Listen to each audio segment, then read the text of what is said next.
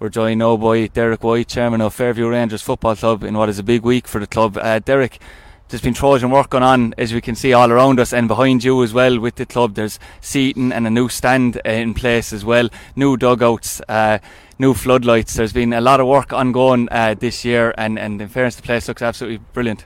Yeah, thanks Adrian. For the past 18 months now, we started with the floodlights, and I think we got them up there back last July, August. Unfortunately, there was no football at the time. In the shutdown during COVID, then we took the opportunity. I think it was nearly every week at that point in time where we came in, built the dugouts, built the stand behind us. And when we done that, then we said we might as well go the whole way. And we put in the seats. I think there's 150, 160 seats there now. So yeah, it's nice. It's nice to get it done, and it'll be there forevermore for everyone there after us. Yeah, certainly, and obviously with the floodlights as well, Derek, it gives you that flexibility. You have a lot of teams, obviously underage, junior teams. It gives you that flexibility maybe to play games in the evening time as well. I assume that's probably part of the plan as well, is to play games maybe Saturday evenings too. Yeah, I mean, by and large, I suppose it's going to be our A team playing every Saturday night at 7 o'clock. So whether they're at home every week or every second week at that point in time, you know, it is a great advantage. It does give young lads the opportunity. I mean, we all like to go out and socialise.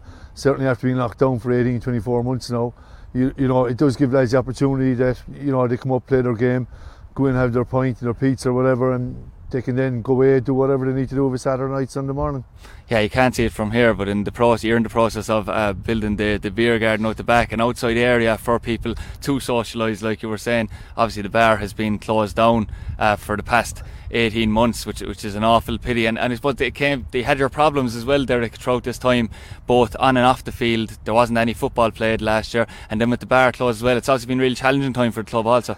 Yeah, obviously financially it's been a challenging time, but we have been very lucky. There have been a lot of members who've come forward and made some sizable contributions, so we've been very fortunate in that. For the floodlights, we had a kind of a sponsor allied appeal, and that brought in a sizable amount of money. So, you know, any shortfall there was between the Sports Capital Programme grant and what we needed to pay for the lights, we kind of made up from voluntary contributions. So yeah, that was very, very helpful. Yeah, you lost two club legends probably since the last time we were talking to you, Derek, as well, in Sean Burns. You had Sean Lipper as well most recently. Two massive icons in the club. It's probably a tough time as well for the club in that respect. Yeah, I mean, I suppose for a lot of families during COVID that lost loved ones, it was very difficult, where you couldn't give them the send-off, I suppose, that they deserved. Yeah, we lost Sean Burns there back last October. Obviously a huge legend in Limerick soccer and within the club. And then just recently then we lost our president, Sean Lipper, who had he was the manager of the first ever FAI Cup winning team in Limerick and in Fairview in 1965. And you know, Sean was kind of a guiding light to everyone here, and you know, fondly remembered, but you know, a sad loss to the club. On a positive note, it's all systems go, not just here but around club. I know that the schoolboys have been back playing football in recent weeks. Then you have your junior teams back training in anticipation for the August 12th start. There must be some buzz now overall, Derek, and just people willing to get back onto the field to play. Yeah, it was great to get the schoolboys back. Unfortunately, the juniors didn't get back for whatever reasons there in the past couple of months, but for the schoolboys, they had a 5-6 week window where, you know, and the club here, we got to a couple of finals, we won some, lost some. I don't think that's the be all and end all of schoolboy soccer. It was just to get kids back playing.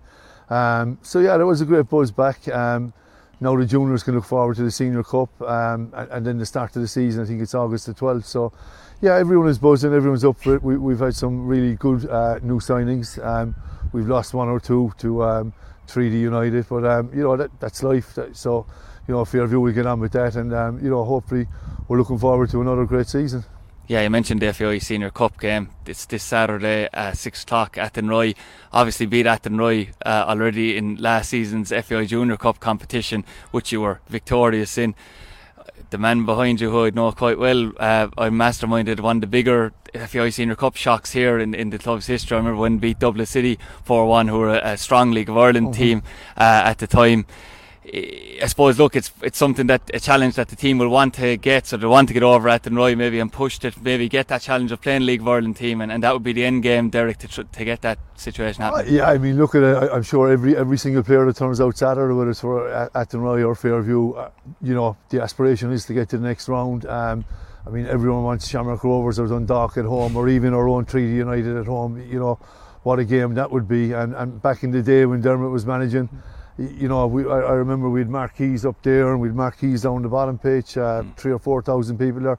You know, great memories, and they were great days for the club. So yeah, you know, we'd certainly like to get that back again. Like, yeah, you mentioned as well the new signings at the club. Can you shed any light on those players and their availability maybe for Saturday evening? I think I mean, I'm not that close to who the manager signs. I've seen some new players signing coming in.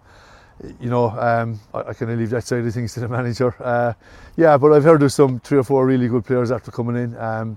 So yeah, it's good to get it. I mean, that's the way it is with every club these days. You know, you're going to get in players, you're going to lose some players, but you know, you just got to make the best of what you have, and then, you know, hope that you have a good season there after that. I suppose a word to yourself and the clubmen as well, Derek. You're all really hands-on here in preparation for the game. Has obviously the hands-on approach from the committee been a huge help to yourself as well in the last year and a half?